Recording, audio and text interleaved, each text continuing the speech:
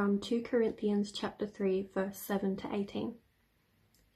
Now if the ministry that brought death, which was engraved in letters on stone, came with glory, so that the Israelites could not look steadily at the face of Moses because of its glory, fading though it was, will not the ministry of the Spirit be even more glorious?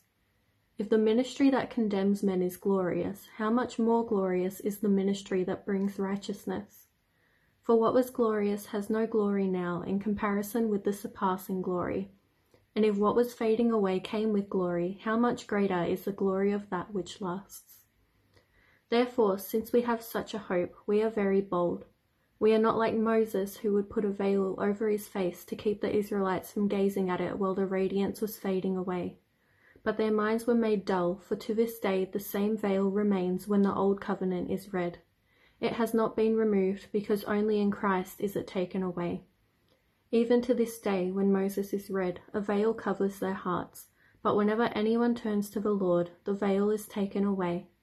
Now the Lord is the Spirit, and where the Spirit of the Lord is, there is freedom.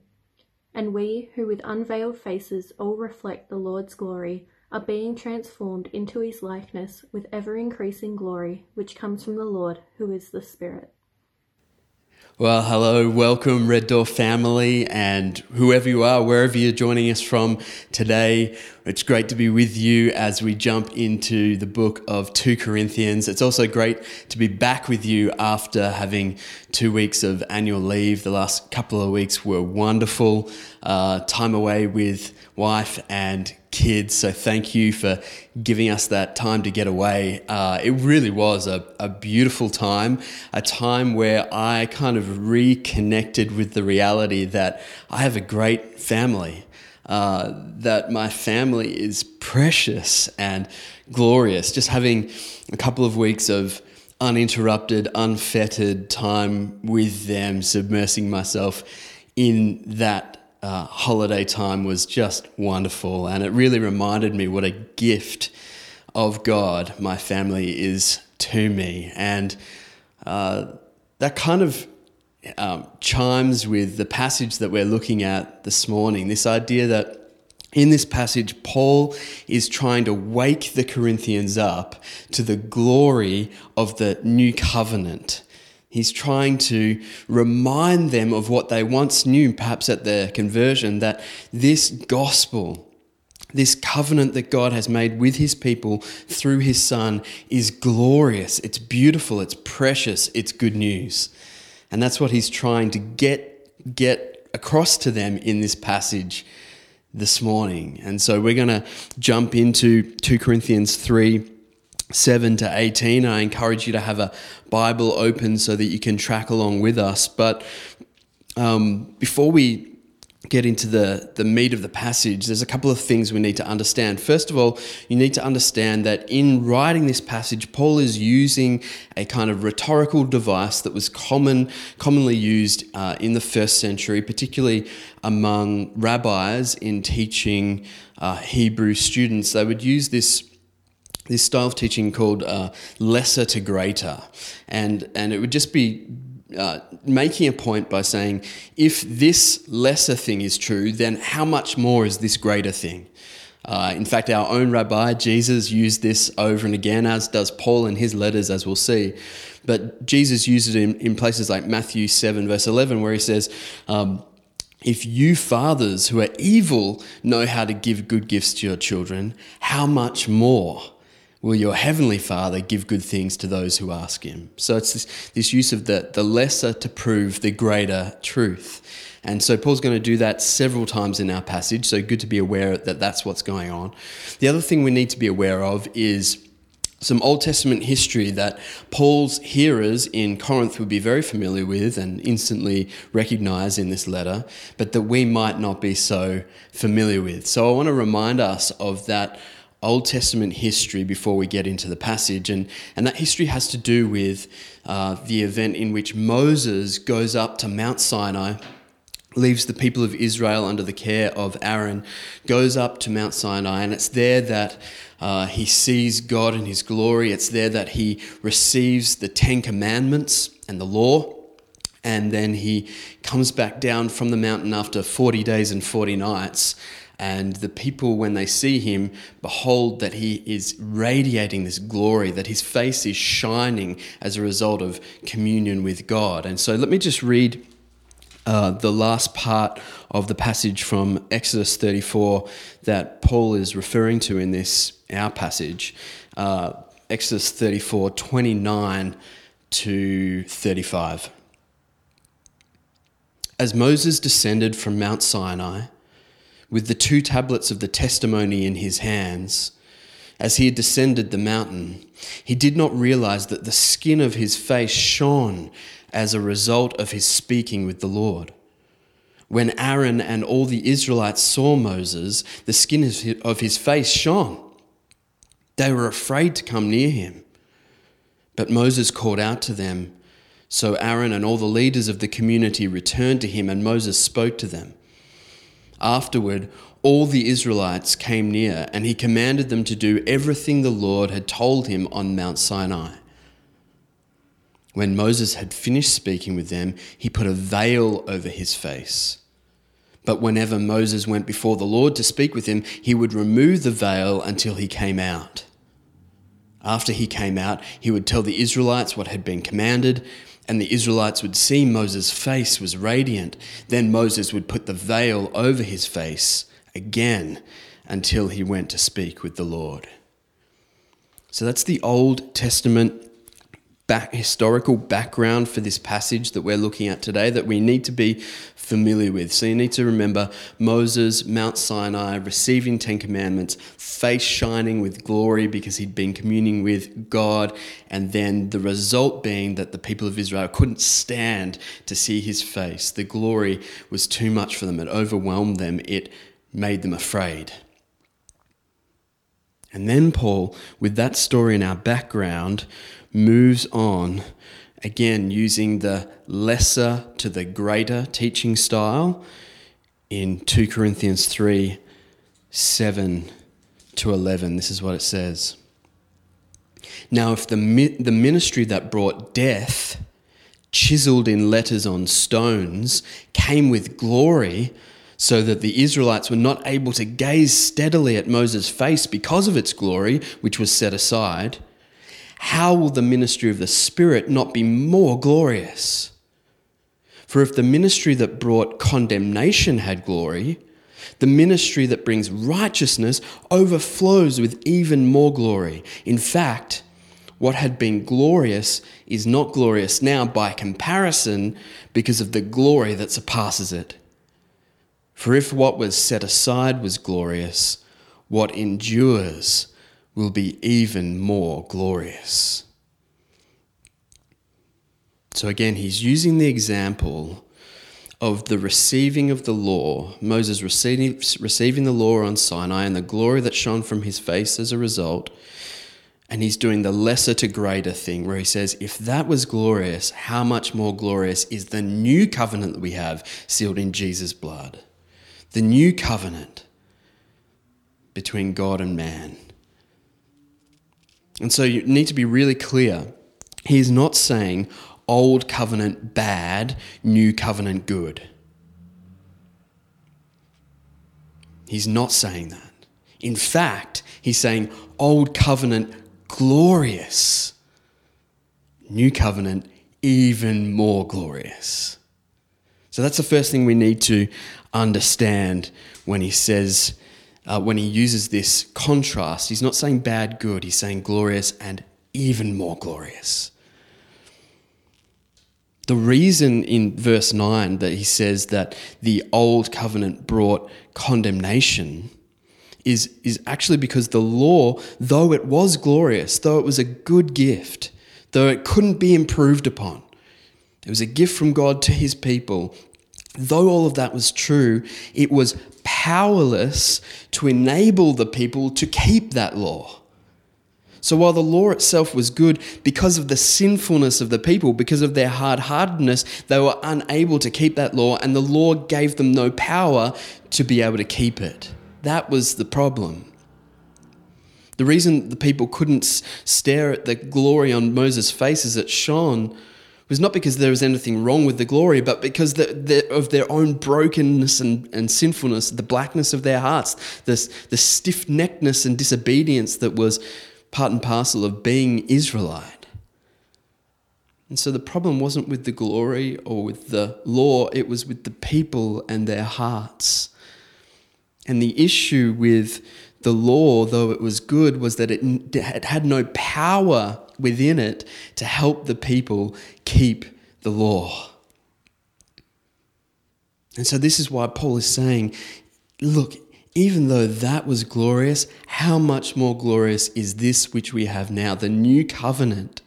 In the new covenant, God not only tells us the way he wants us to live and shows us through Jesus the way that we ought to live, but he empowers us by his Spirit to be able to walk in his ways. In the new covenant, not only are we saved, reconciled to God apart from the law, apart from our obedience to the law, but we are then empowered by the Spirit in order to be enabled to walk in God's ways. And this is the very same thing that has Moses just overcome and overwhelmed with joy in Romans chapter 8. In Romans 8, 3-4, he speaks of this when he says, what the law could not do, since it was weakened by the flesh, God did. So what the law could not do because it was weakened by the flesh, that is, by the people trying to keep the law itself was weakened because the people trying to keep the law were of the flesh, God did. He condemned sin in the flesh by sending his own Son in the likeness of sinful flesh as a sin offering, in order that the law's requirement would be fulfilled in us who do not walk according to the flesh, but according to the Spirit. That's what he's getting at here in this passage. The glory of the new covenant surpasses that of the old because it not only saves us apart from words chiseled on stone, but it enables us by the Spirit to live according to God's will and God's ways. So it's not bad covenant, good covenant. It's actually glorious covenant, more glorious covenant. And so he says, remember in verse 10 of this passage, he said, in fact, what had been glorious is not glorious now by comparison because of the glory that surpasses it. He's saying this new covenant, wrought in Jesus' blood, sealed in Jesus' blood, extended to us by grace through faith, this new covenant is so glorious that it just completely outshines the glory of the glorious old covenant. Thinking about this, I'm reminded of my wedding day. Renee and I are in our 15th year of marriage now, but I can distinctly remember that day when we were married, particularly the ceremony in the church that we had grown up in. And I remember clearly standing up there with my groomsmen and my two brothers and my friend Stewie. We were standing up the front there. We got there early because we thought, we want to maximize the time where people are actually looking at us. And so, we had scrubbed up pretty well. For guys in their early to mid-20s, we were looking pretty good on the day. Like we had washed. I'm pretty sure I had shampoo and conditioner in effect that morning, and suit, tie, little flower thing, hanky thing. We were looking pretty good, and I remember spending quite a bit of time up the front there, just kind of winking at people and letting them bask in my glory, and all of that stopped like that when Renee entered the building, and I'm not exaggerating or there's no rhetorical flourish here when I say that I was breathless. It was like I'd been gut punched when I saw her walk into the room because she was radiant. Like I obviously already knew that she was beautiful, But when she walked into the church wearing that dress, radiating joy at finally arriving at this occasion, it was resplendent. It was glorious. It was radiant. And all of a sudden, any kind of glory or radiance that we had, us boys up the front there, was just put in the shade as she walked into that room, and rightly so. Similar thing happened to us this past couple of weeks. We were down at Cowes for our annual leave for a holiday, and it was really beautiful. The weather was great down there. It was clear, it was sunny, it was cold, but it was beautiful. And each night we would make a short walk from where we were staying down to the beach and see the sun setting over the water. And one particular night, about a week back, there was this huge moon. I don't know if it was a super moon or what it was, but it was this enormous moon that was rising up over the water in the east. And so we spent some time just looking at that moon. It was full and it was clear and it was radiant and it was kind of yellowish in colour and beautiful. But there was a point where we turned from looking at the moon and turned west to the setting sun. And all of a sudden, the radiance of the moon was put back in its place next to the glory of that setting sun. And actually, we kind of came to realize that any radiance that the moon had was actually derivative of the sun itself. And that's what Paul's saying here. He's saying, yeah, that old covenant was beautiful, it was radiant, it was glorious.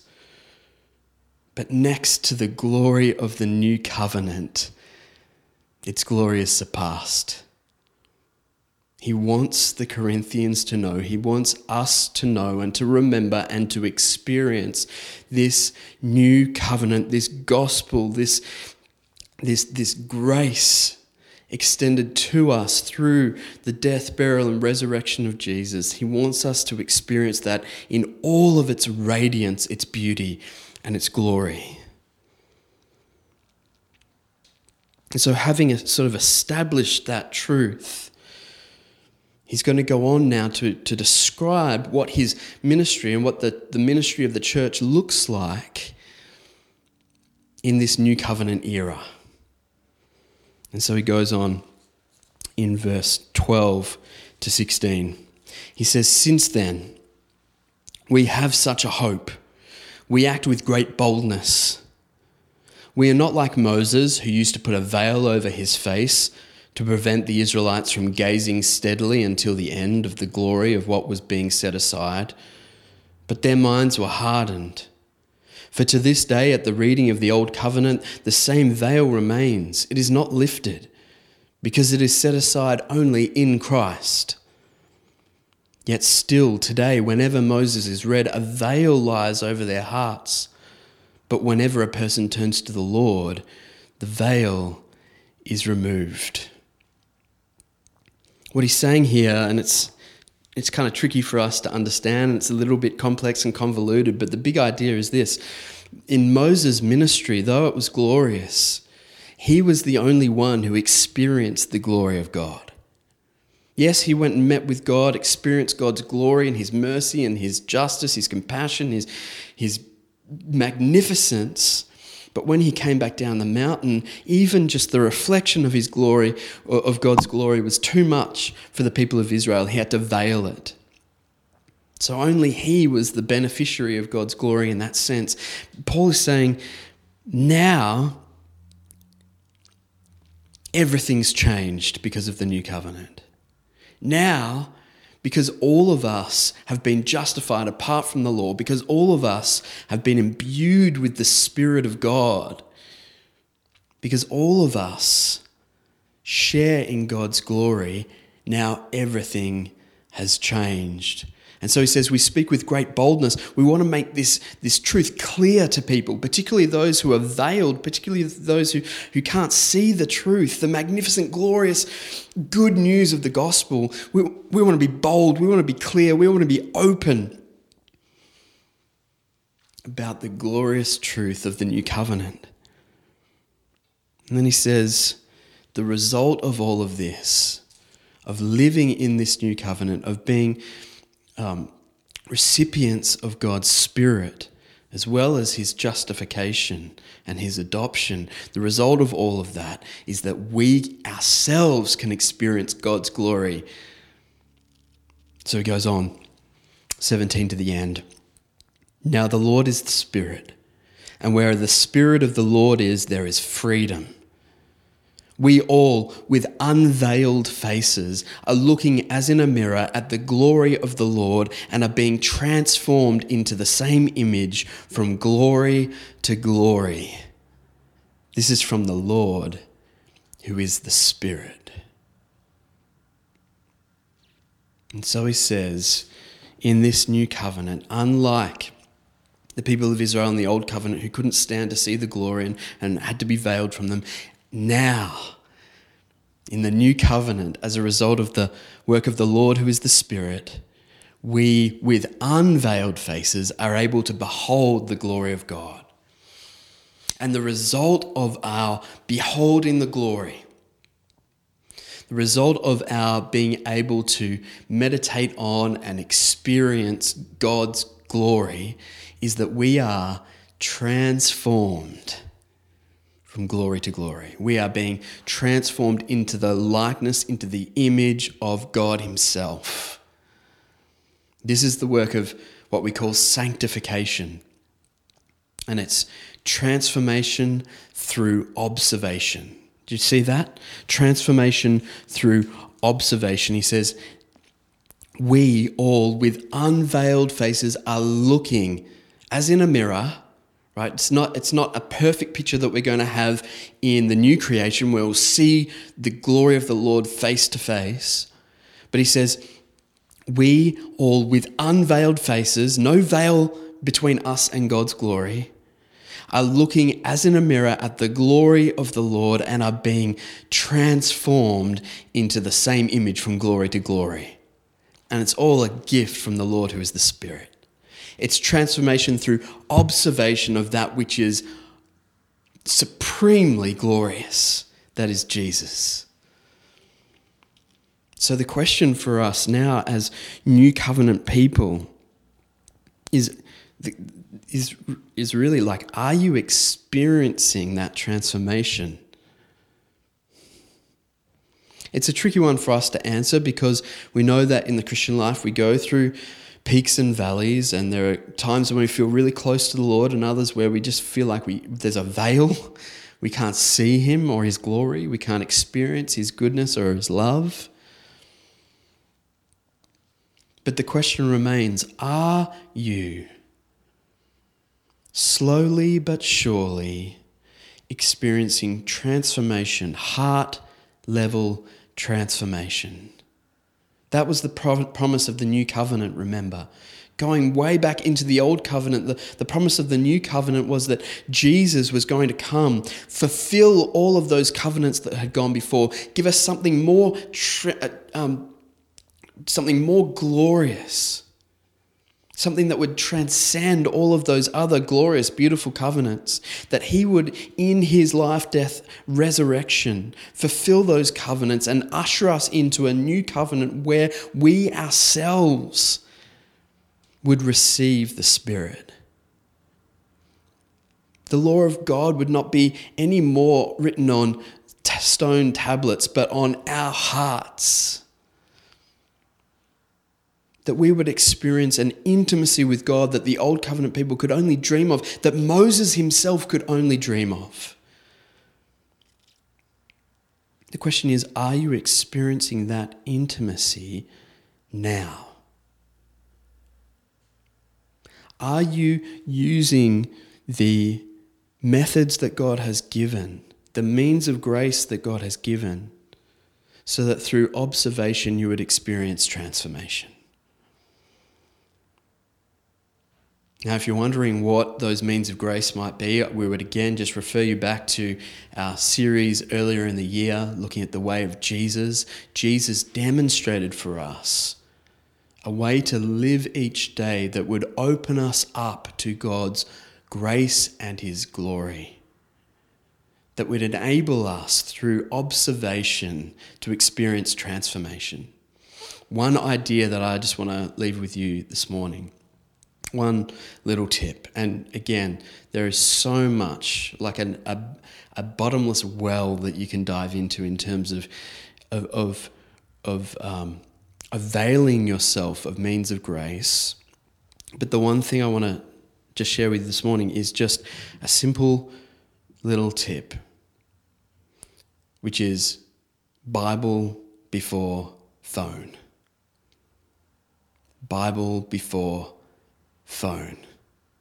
If you take this one little thing on and employ it in your daily life, I promise you, I would be bold enough to promise you that you will experience a greater level of intimacy with God, not to mention a reduction in anxiety and worry, but a corresponding, over time, slow transformation of your heart into greater Christ-likeness as you observe the glory of God if you take on the truth, the maxim, Bible before phone. It's as simple as this. If you are alive today in 2020, you most likely, first thing you do when you wake up is roll over, pick up your phone, press the little button and go to whatever is most at the forefront of your mind. Maybe in this time of COVID-19, maybe you go to the news. You want to see how many people got infected in Victoria yesterday, how many people in our shire were infected yesterday. What's the death toll out right now? Maybe it's that. A lot of that is driven by worry and anxiety and a desire for control that you don't have anyway. Maybe it's something far more light and insubstantial. Maybe it's going to social media. Maybe you just need to see if anyone tweeted at you. Did anyone like my Instagram post, right? Whatever it is. Whatever's driving you to pick up your phone as the first thing you do. God help you if it's email. Lord, please save anyone who goes to email first thing in the morning. That will destroy you. Bible before phone. Leave your phone there. Even better, leave it in another room and go to the Word of God so that you might observe the glory of Jesus, which radiates from His Word. Spend time, even if it's just reading a single psalm, a single chapter from the Gospels, meditating on it for even a few minutes, thanking God for His mercies which are new each morning, and then setting forth into the day. I promise you that if you employ that small switch in daily habit, you will indeed, in addition to experiencing less anxiety and worry and more intimacy with God, you will, as you behold the glory of the Lord in His Word and in His means of grace, God's Word promises us that as we do that, we will experience a transformation from glory to glory, from who I once was into the image of God Himself.